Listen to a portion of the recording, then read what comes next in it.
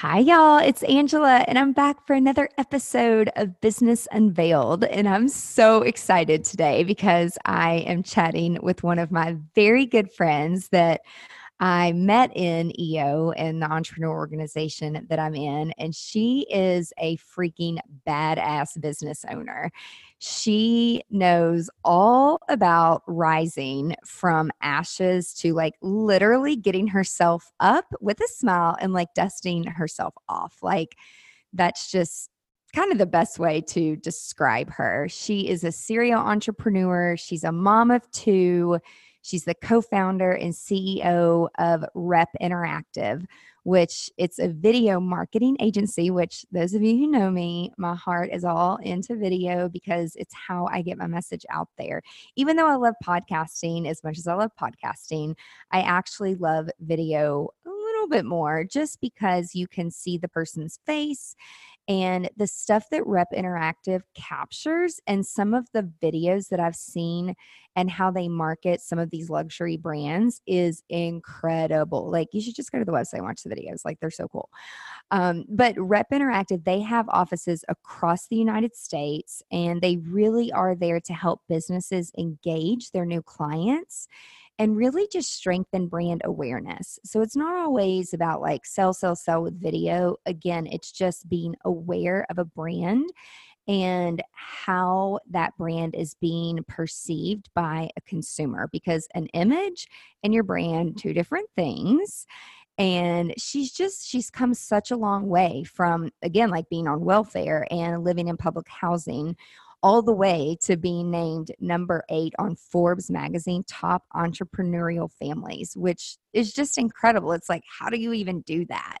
So I'm excited to bring on Judy Katina. How are you, Judy?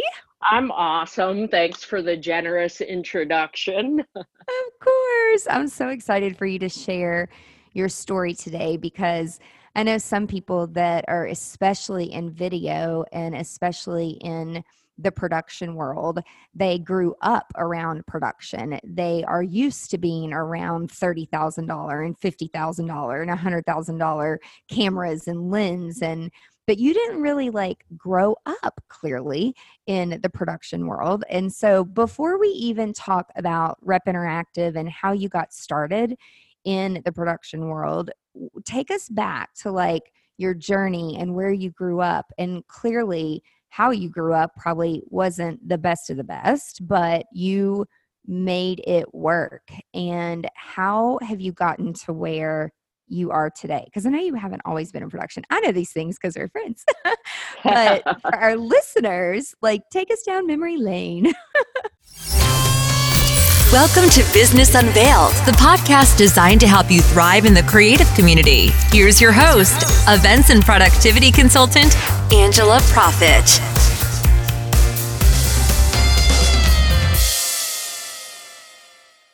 Hi, y'all. Thank you so much for tuning in to this episode of Business Unveiled. Expert tips and secrets from top creative industry professionals, where we take you behind the scenes of our past experiences in the creative industry and share with you what we have learned from them and how they have made us stronger. This podcast will help you grow a productive and profitable business to launch you into success within the creative industry. Today's podcast is being brought to you by one of my favorite platforms, Kajabi. So stop trading your time for money. Kajabi provides digital entrepreneurs an all-in-one platform which enables you to create a life of freedom on your terms. Everything is housed under one platform. So there's really no need for multiple services. Kajabi really has all of the tools that you need in one place if you're looking for a home to share your knowledge and build online courses. You have a community of like-minded people with proven success in selling knowledge online, and the support with Kajabi is amazing. Give it a try today.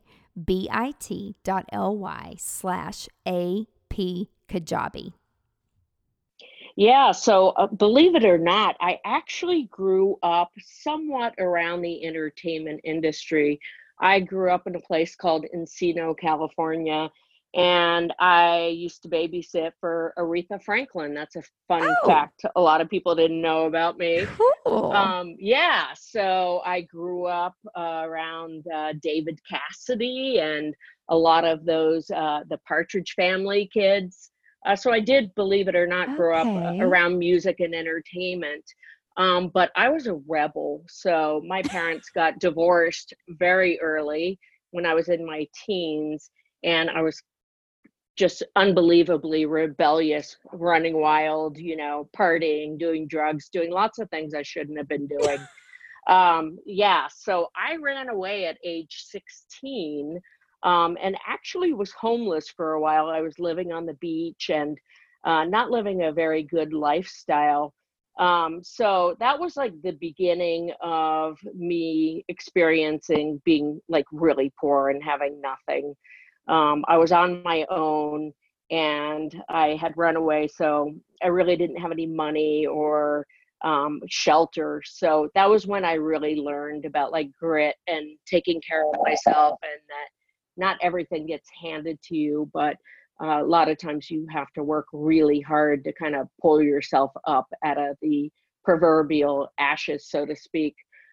So at age 19, I got pregnant with my son, Steven, and we were living in public housing. And I was just at that point starting to figure out that life wasn't all about me, that I had another human being to take care of, and that I needed to stop um, being like a shithead, basically, that I had to get myself together Yeah. because I had this other life I was now responsible for. So that's when I got really focused, was after the birth of my son. And I would take my son to daycare at like 5 a.m. in the mornings to go to a job because I wanted to get off of welfare, and I wanted him to be proud of me and have him to have somebody he could really, look up to. Yeah. So that was the beginning of me pulling myself out of the handout situation where I was getting welfare and getting public housing. So the first company that I worked for was a computer supply company. And I worked for them for several years. I became their top salesperson in the first year that I worked Wow. there. Yeah, I got off of welfare, I think within like 6 months. And I no longer qualified for public housing because I started making a lot of money. Um, I was taking him to daycare every day at 5 a.m. And I decided that I needed to be more present. There's Yeah. more than just working for somebody. And if I could start my own business, I could be around for my kids. Right. So that was like critical for me. I But then how did had you even know what to start? I mean, I read a lot of books. I didn't really have a lot of mentors. So I read a lot of books, and actually I read a book from this guy. I don't, you probably have heard of him. He was an older guy. His name was Zig Ziglar. Yeah. Yeah, he was a sales guy, and I read Yeah. this book, and the book was called See You at the Top. And it talked a lot about like excuses that we have for like not doing well, and how we kind of get in our own way. And it Yep. was really inspirational to me. And I think that was like the first time I had read a book where I thought, wow, like I can kind of decide what I want in my life. And I don't have to work for another company. I can take it upon myself to think of a business where there's a need in the market and just go for it and kind of like design my own life. So when I had been working for this computer supply company, I had clients constantly asking me for other product offerings. And I would go to my bosses and I would say, hey, like this company wants all of these other products. Can we get these? And they're like, oh, no, we don't do that. We just do printer ribbons and toner. That's what I was selling at the time. And I'm like, but they need all these other things. They need paper rolls and they need other consumables. Like, why don't we provide it all? No, that's not what we do. Okay. So that was like a spark in my mind about like, what's that first company gonna be? And so what I decided was that first company would be a company that carried all of these products, where I could be a manufacturer's representative and not just represent one type of product. So I Gotcha. approached a company called NCR, and I said, and they made paper rolls, you know, like when you sign your credit card receipt. Okay. So I asked the sales rep there if she would be willing to go on sales calls with me to these big casinos and big brands like Burlington Coat Factory. And I just said, like, I don't really know a lot about your product. I don't know how to sell your product, but I'll get the meeting. And if you could come with me and sell in your product, I will roll up my sleeves. I'll listen. I'll see exactly what you're doing. And then I won't need you to come with me anymore. And I'll sell your products. So that's exactly what we did. So we were selling to the big casinos in Vegas, like the Monte Carlo, the MGM Grand, Caesars. Wow. Yeah. So I also we had landed Burlington Coat Factory as well. I had hired a sales rep and she landed that. So we were selling to all their stores, all their paper, all their ribbons, all their toner, and any other office supply they needed at that time. So that was my first company. And I was able to work from home. I ended up hiring a bunch of salespeople and ran my business out of my house. I was home with my son. I was home with my then daughter, because I had a daughter. And I was able to go to their soccer games and, you know, provide them with things like private school, which Yeah. obviously on welfare I couldn't afford. Right. So that So was really important to me. so how long did you have? I mean, you were young. So you had Yeah. two kids, and then how long did you have that company before you knew, like, okay, I'm actually going to go into production?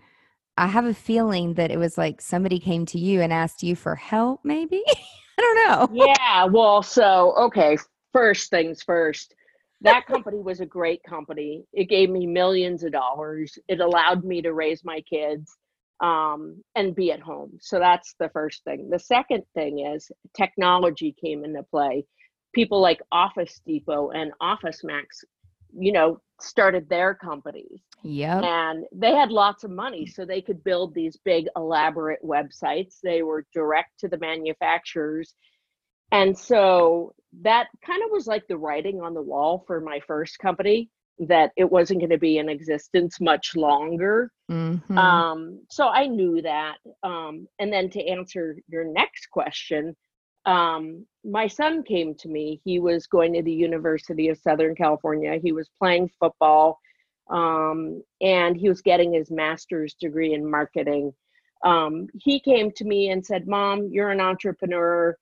I need an idea for my professor. They've given us an assignment, which is to create a business that fills a need in the market where you could make money and have like a really great job that you loved." He's like, "I know you have an idea in there. I need you to give it to me." So I gave him what was a spark of an idea. I said to him, "Steve, I have this vacation rental in Park City, Utah, and I happen to need a video for it. There's this new thing called YouTube. And if you and one of your marketing guys and grabbed a guy from film school and went out and filmed this, you could make a couple $100. You could go snowboarding and it would be really great." So Yeah. that was the idea. That was the spark. So my son actually took that and ran with it. He thinks so much bigger than I do. But he thought, well, what if we created videos for this new thing called YouTube, but they were actually for like businesses as well. Like, I'm sure businesses need like professional quality videos for this new platform. And so that was the expansion of Rep Interactive. So early on, my goal with him was really just to mentor him a little bit and help him launch this company so he could get entrepreneurial experience. Oh my gosh. I had no Yeah. idea like how Yeah. this all happened. Yeah, it's crazy, right? Like, because I didn't have any production background. I knew about businesses, I knew about partnerships, I knew how to put pieces together, but I didn't know anything about film or really working with creatives too. I mean, that's a whole different ball game because Mhm. I'm super analytical. So, working with creatives is very different. Yeah, totally different. So Yeah. then, when this like jumped off, like how did you and your son decide like, oh, we're going to go into business together? And how did you start hiring people? And then how did you start getting clients? He asked me, Mom, how do I start a business? And I gave him like the step by step, like you got to get a business permit and Yep. you got to incorporate. And now Oh, I did not think this company was doing anything. I just wanted him to get the lesson that nobody works for free. yep. So, I wasn't like super optimistic. I mean, I am optimistic, but I wasn't like, oh, this is going to become a multi-million-dollar company. It was more like, this is an entrepreneurial lesson I want my son to learn. Yeah. So I helped him. He asked me just to help him like 5 hours a week. So I said, that's fine. He gave me a percentage of the company. And then it was like, oh, well, I actually need you like 10 hours a week now. And then it was like 20. And I was like, whoa, whoa, whoa. I have this other company over here that I'm running. I can Uh-huh. help you, but you'll have to give me a bigger percentage in the company. So he did. And he brought me on as president. And I worked for free for a really long time, helping him build this company. But again, behind the scenes, my interest was really in just helping him become an entrepreneur because Yeah. I knew he would be great. And I knew that he was 10 times smarter than me. So with a little bit of coaching, he would just pass me right up and go out and have his entrepreneurial career. So that's how we got into business. So how did y'all get clients? Like, I mean, did he hustle and get clients and he kept adding more and more and then that's when he's like, "Mom, I need more hours from you," kind of thing? No, I think it was more me hustling and getting him clients and then him needing more hours. But he also did something really brilliant. He created the concept for a show called The World's Most Expensive Homes. Okay. And that was his master's thesis. And so he created this show. He bootstrapped and found all of these resources to get like a free helicopter to shoot aerial footage. Oh my He gosh. recruited like one of the top real estate agents in Beverly Hills to host the episode. And the guy was great. I mean, Steve had made like, I don't know, 100 phone calls to real estate agents saying, hey, like I'm a student. I need help with my master's thesis. And hey, could you call me back? Because I really need you to host my show. And nobody Yeah. called him back. But this one guy, Christoph Chu, called him back and he ended up being the host. But he was a big part of the launch of our company. So he created that episode, The World's Most Expensive Homes. And Christoph Chu just happened to be a Coldwell Banker luxury real estate agent in Beverly Hills. And so Okay. once we launched that episode, it got well over 1 million views. I think it's still on YouTube today. And once we launched that, Coldwell Banker saw it and they came calling. So that was Oh like my our gosh. first really big relationship. I mean, we had done some other work with like Cobalt or Richard Ellis commercial, CBRE. We had some boutique hotels that we were doing content for. But Coldwell Banker was really our first big client. And they, even to this day, they teach us so much. They have such an incredible marketing team and we've learned so much about strategy and marketing from them, from their corporate team. They're amazing. And there's a guy there that we work with. His name's David. He's actually the CMO, and he's just been incredibly supportive of our company. That is so awesome. So you really, I mean, you guys do videos for, I mean, when we first met, like I was telling you how somehow I did this wedding on some private island I didn't even know it existed. And then Yeah. I like was started to get invited to all these private islands to like plan these luxury weddings. I'm like, how the hell did I end up here? But it's like you do one thing and you do one thing right, and you're nice to people, and the people at Jumbie Bay, which was the first private island I ever worked on, which I still work with them today, 10 years later. It's like they're like, oh my God, you're not crazy. Like some of the wedding planners we work with, they're like bitches, and you're like nice and you like know what you're doing. And so like one of the videos that you had done for a private island, I was like, oh my God, I've been there when it first opened. And it's Yeah. like, but it's, and people are like, how do you even get to know these people? But it sounds like having one good person who loves your product. And I know you guys do a ton in luxury real estate. And is that the main thing that Rep Interactive focuses on, or are there other brands outside of real estate that you all do promotional videos for? Oh yeah, that's like our original client, but we've absolutely morphed and grown. And I mean, we work with Boeing, we work with Red Bull, we work with the National Institute of Health. We've done work with Amgen. The list goes on and on Yeah. of the Fortune 100. So we work with billion-dollar brands now. And one of the big keys there, getting it to that level, was really hiring spectacular people. So one thing we were really able to bring to these big corporations was bringing Hollywood quality content to a corporation, because it used to be that corporate videos felt very cold and weren't engaging, and you didn't really realize, you saw it as a big corporation, but you didn't realize that there's people behind that corporation. Mm. And there are real stories about real people that work for these corporations. And so being able to tell stories about these companies that humanize them is incredible. And so we're able to do that because we have unbelievably talented people that work for our company.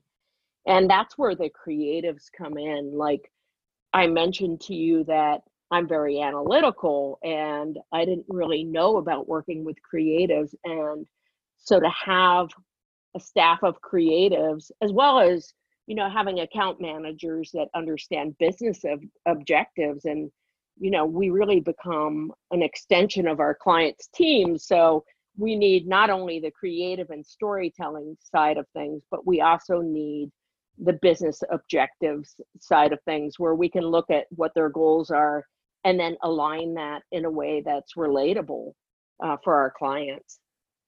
Which is huge, because it sounds, I think when we both started our business, like social media didn't exist. It didn't for me, and YouTube was so new for you all. And so humanizing social media and humanizing the internet and the content has been so huge. And over the years, like some of the different brands that we've had the opportunity to work with, it's like feature your people. Like, I mean, it's not about like celebrities and people in the public eye all the time. Like, feature your people, like real relatable people, which it's like, it's cool to do that now. So I'm like glad, but it's like you guys were on the front of that before brands really started to adopt that, because now a lot of campaigns are done around people, but without the people, we wouldn't have these great companies, you know? So Yeah, that's really true. And I mean, you have brand evangelists because they feel some kind of connection to a company. And a big area for us, and I would say like our strongest suit, is like docu-style storytelling. So it really engages the hearts and minds of the viewers to be able to connect with whatever that content is that they're watching. Yeah.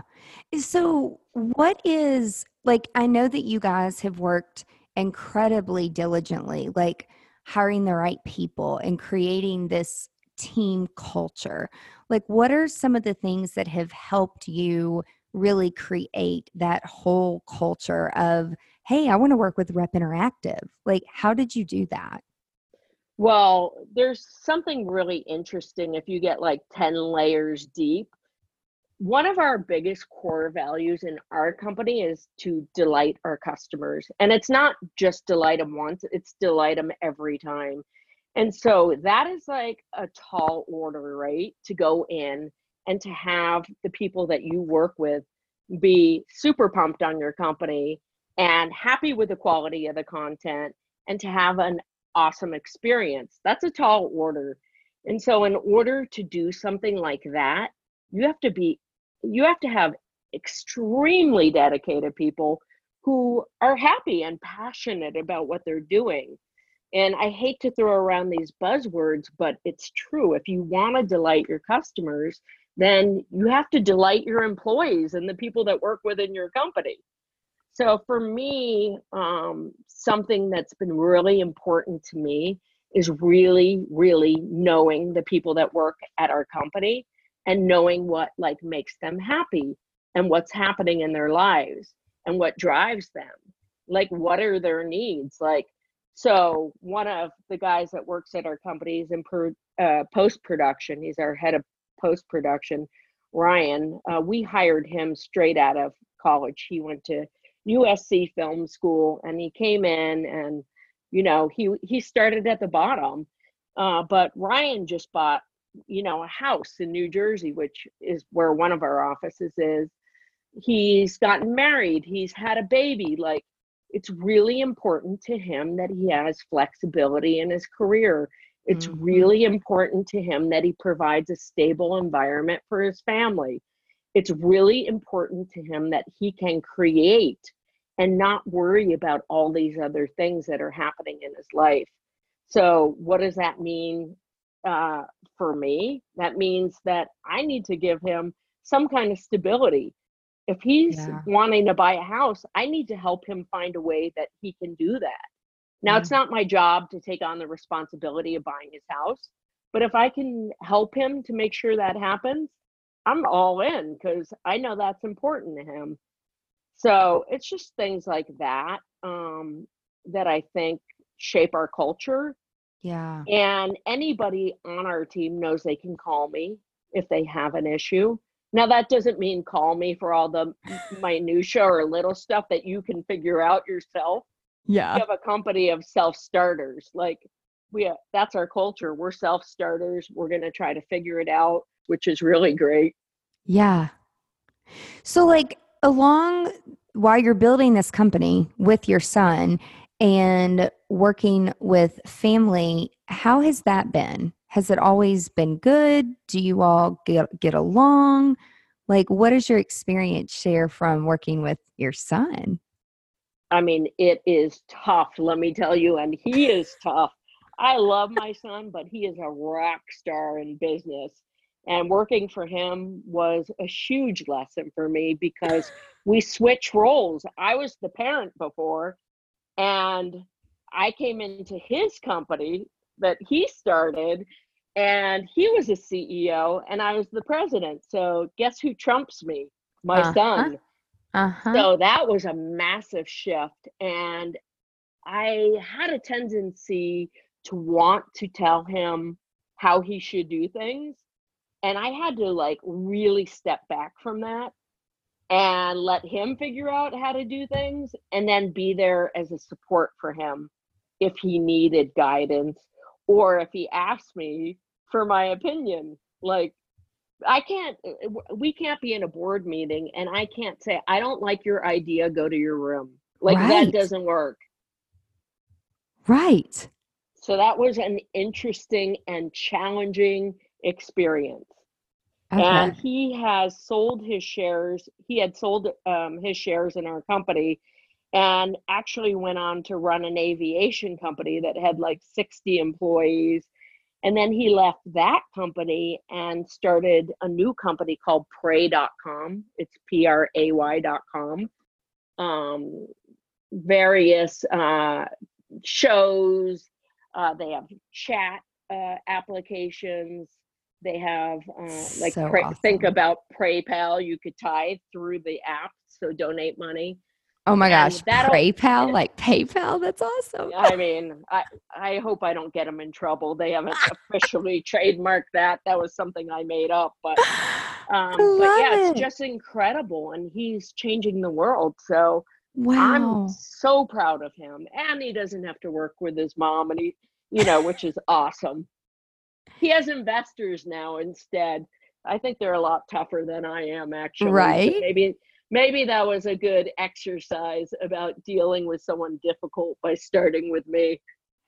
But you have kept this production company, and even though you guys started in California and in Beverly Hills, and you have expanded it and worked with people all over the world. And I know that you just opened up a Nashville office. So what actually brought you to Nashville? Like, how did you get from West Coast all the way to the South? Yeah, so that was another challenging time in my life. I came to Nashville for a baby shower. I was in the midst of a divorce. I had been married for 28 years. Oh I my came gosh. here and I saw the city, and I heard a saying recently, I think it was like sky cranes and cowboy boots. And I kind of laughed about it because I knew that tech was big here, healthcare, hospitality, education. So obviously we're not just sky cranes and cowboy boots, Right. but I could see the explosive growth that was happening here. And so I'd come for this baby shower, going through a divorce, and I could just feel it in my bones that I was supposed to be here, not only for the opportunities and the excitement that I was seeing happening within the city, but just my gut, my instincts told me I was supposed to be here.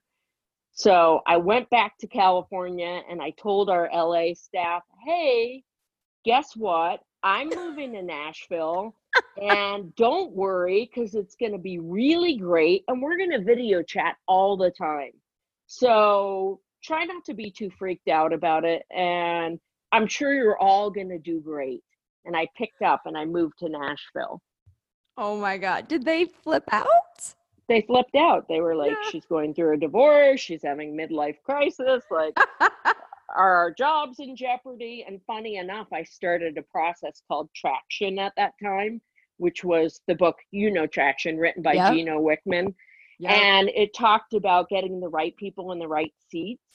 And so I went through the Traction process and actually eliminated a lot of our staff in California that was not, it was like not the right people in the right seats, or they eliminated themselves because we started having lots of accountability, and we had these weekly meetings where we would talk about what people were doing. And so the people who weren't self-starters and weren't actually doing their work, they were just surfing on social media or just kind of punching a clock.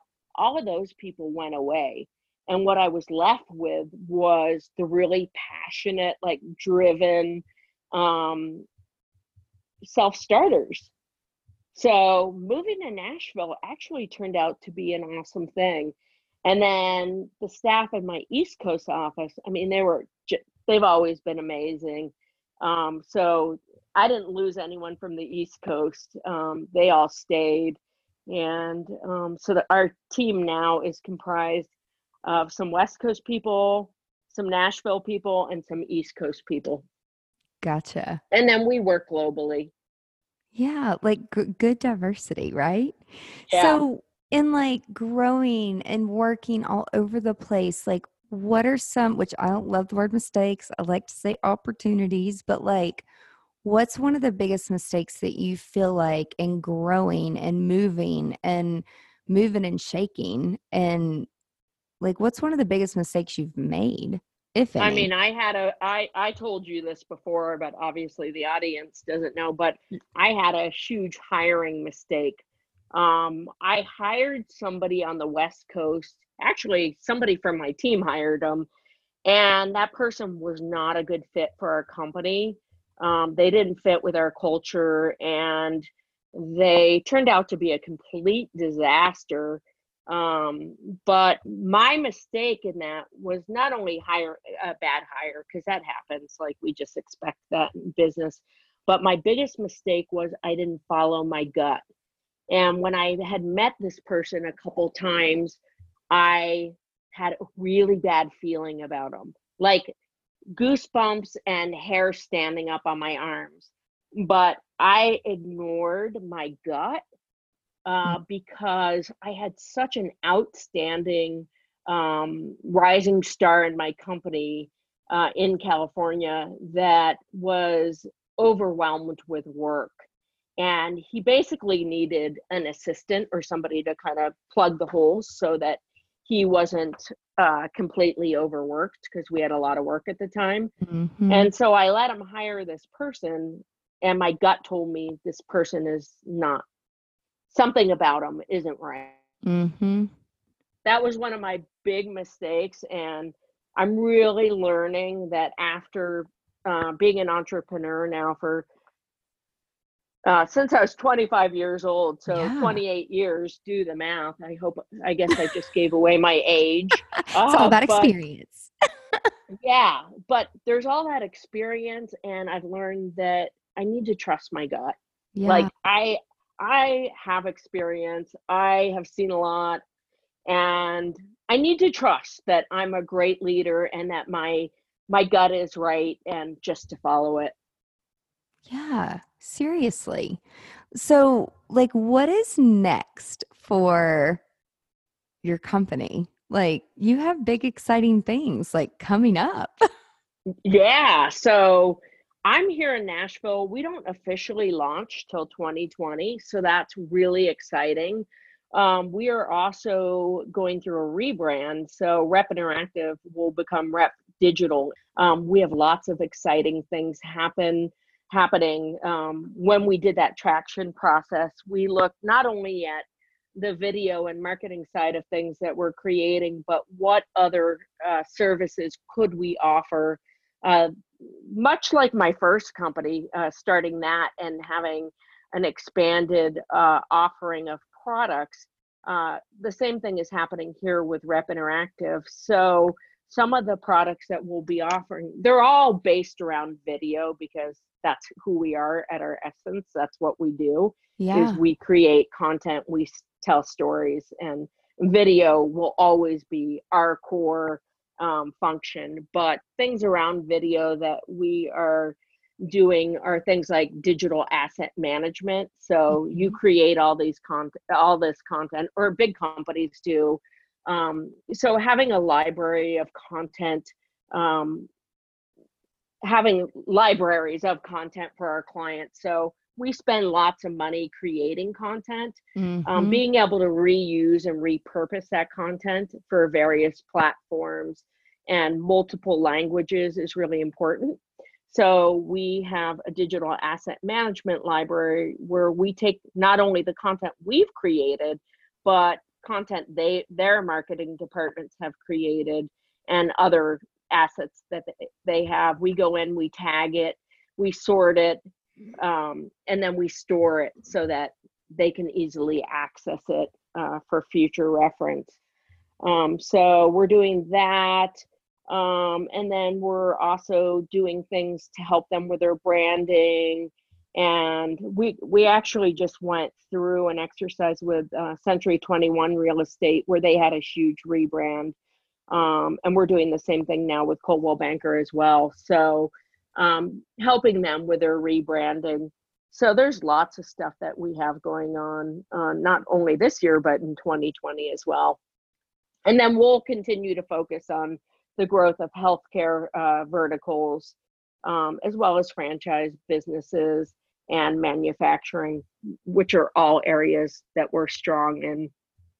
Yeah. So what's some I guess like feedback. So if somebody wants to use video as a lead magnet or to create content, like what's one of the biggest mistakes that you see people do when they start to incorporate video into their brand? Like what are some things that you're like, don't do this, do this? Like, do you ever Yeah, have those moments?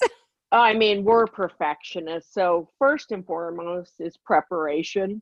Like people think that video companies just lift up a camera, hit record, and create content, but that's not actually true. We do God, no. like almost all of our work is won in the prep.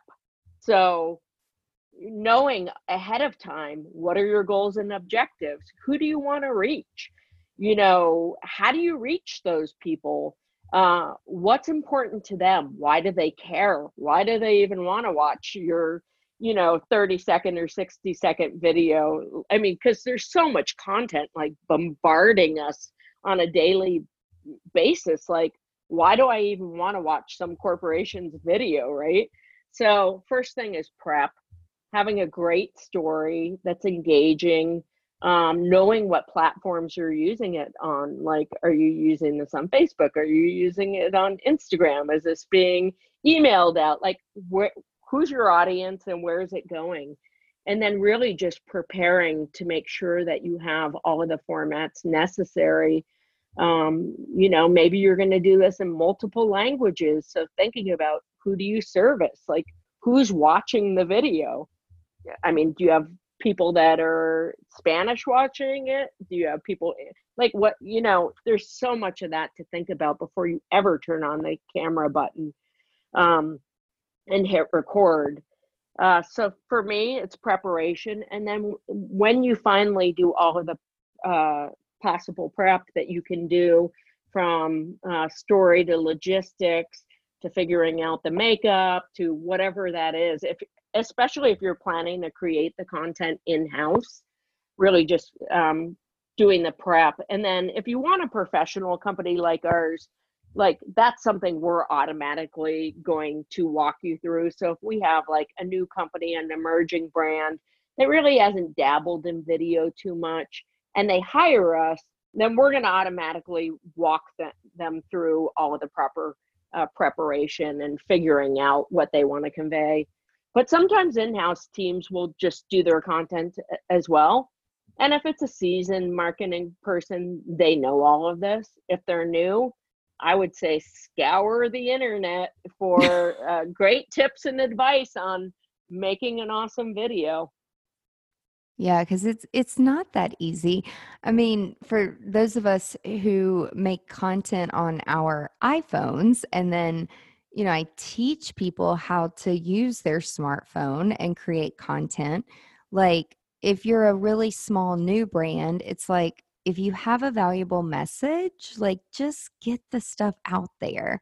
But obviously, when you are a huge brand and you have millions of eyes on your brand, you've got to hire a professional. Like, you can't just be running around with your iPhone. But even if you are doing it on your iPhone, like Judy said, you still have to plan for that. Like, still sitting down and having a strategy day on thinking about what are you going to say. And like, we recently worked together on a video for a conference that we're a part of in 2020. And Ryan, actually, who works with you, like did this storyboard, and so much of it went into the prep of making sure that everybody on the board was cool with it. And then even after the first run, people come back and say, well, what about this? And what about this? And what about this? Have you ever had any clients where they're like, can you edit this and keep going with this and keep going this? And you're like, you guys just keep doing it and billing them? Or do you finally put your foot down and say, no, we're not doing this because it's going to devalue the product and here's why? Or do you just do whatever they ask you to do? Oh no, we've had to put our foot down many times. I had a gal that I worked with out of New York who was a marketing person. She worked for an ad agency, and we always storyboard everything out, and we have the client sign off on everything. And of course, like sometimes you'll get a last minute idea or change, which isn't a big deal. Usually, small changes can be made. But when you're trying to make radical changes on set to completely change the message, and that pretty much puts all our prep out the window, it doesn't work. And sometimes you have to have those tough talks with clients where it's like, we can reschedule the shoot, but right now you're changing everything and none of this was planned for. So I hate to pull out a contract and say to the client, look, here's where you signed off in 12 different places. But if I think that it's just going to end up being a disaster and they're not getting it, then I might have to do that. And that is probably either a super inexperienced client, or we just don't want to work with them because they can't figure out what the message is that they want to convey. They're all over the place. So we've had to fire clients before. And, if we feel like if we're going to create something that damages their brand, it damages our brand too. And we don't want that. So at that point, we have to bow out gracefully and say, maybe we're not the right, production company for you. It's not a good fit. Yeah. And not that it feels good to have to do that, but it's sometimes, awful. Yeah. I mean, you just have to do it. And do you remember the first time you had to do it? Like, were you sick to your stomach? I was. It was awful. And the person that I had to have that conversation with, I won't mention names, but she was a senator's daughter and she was used to getting her way. Mm-hmm. And it was a tough conversation, but at the end of the day, I knew we weren't going to be able to salvage the product or project. And it would not only be damaging to her, but damaging to us as well. So, and even like with new clients that come to us, if we don't think we're going to add value to their brand, we're not going to work with them. Like, because again, it goes back to, if we're doing a disservice to their brand, it's a disservice to our brand. Absolutely. So it's a two-way street. Like, and then we want to work with people that are super excited about what they're doing and have some sort of vision, or at least that can be guided. And we can distill down what they're thinking so that we come up with a unified vision. Yeah. And I mean, again, it's like, as business owners, if you just go with your gut, which is what you said the whole time, you might save yourself from having to fire people and fire clients. Absolutely. I mean, and it's even tricked me sometimes. Like, we start off with these great plans with these clients for events and weddings, and then they become confused, mainly because of family dynamics. And so typically we can work through them. Every once in a while we can't, and we have to part ways. And don't take it personal. It's just, it is what it is. And like, frankly, some people are just flat out rude, and I'm not going to tolerate it. It's like, we're all people and we all need to be valued in some shape, form, or fashion. And like, you're not going to talk to my team like they're like worse than I would talk to my dogs. Like, we're not doing that. Yeah, no, definitely. I think there definitely has to be trust and respect. And, that's built over time. But if you see a pattern of people not trusting you and not respecting you, then it's probably not a good relationship to be in. And move on. And that's okay. And move on. That's it. That's what you got to do. And I mean, sometimes there's other factors, like I would imagine in your industry, people are under extreme pressure, and, it's like a very emotional decision to get married. So I would guess that you're a master at managing those types of relationships over the years. We've had to become very patient. Yeah, very patient. But I always remember, like, it's not about me, it's about them, and how can I always put my feet in their shoes and communicate it the way they need to hear it. But sometimes they just aren't hearing it, and so we have to part ways, but it's not always fun. But Judy, if people want to connect with you, where can they connect with you, and where can they learn more about Rep Interactive and the amazing things that you all produce? If they want to connect with me personally, LinkedIn's a great place. They can just look up Judy Gattina. If they want to connect with our company, then repinteractive.com would be a great place. And they can find lots of work, our work on there, as well as YouTube. That's awesome. Yeah, I would say, like, if guys connect on their YouTube channel on Rep Interactive. And if you just go look at the website and look at all these amazing productions they do, it's just, again, I'm a huge video person. So it is, I can definitely appreciate all the work that goes in behind the scenes. So Judy, thank you so much for being here today and sharing your story. And I'll even learn a few new things too. Well, there you go. Well, thanks for having me on the show. Of course. And guys, thank you so much for listening. Be sure to tune in next week for another episode of Business Unveiled. And everybody have a great day. Bye.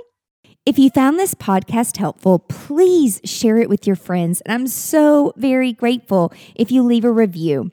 Be sure you are a subscriber so you never, ever miss the juicy details of Business Unveiled. Also, be sure that you are part of my email list. And if you're not, sign up today at angelaprofit.com, where I share valuable resources and exclusive products with only my subscribers. Now, before I go, I want to ask you, if you have a story or a product to share with the creative industry, please let me know.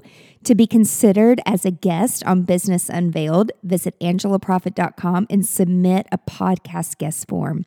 Until next time, remember to stay productive and profitable. You've been listening to Business Unveiled with Angela Profit. Join us next time as we share our experiences to help you be more productive and profitable in your creative business. For more great resources, visit angelaprofit.com.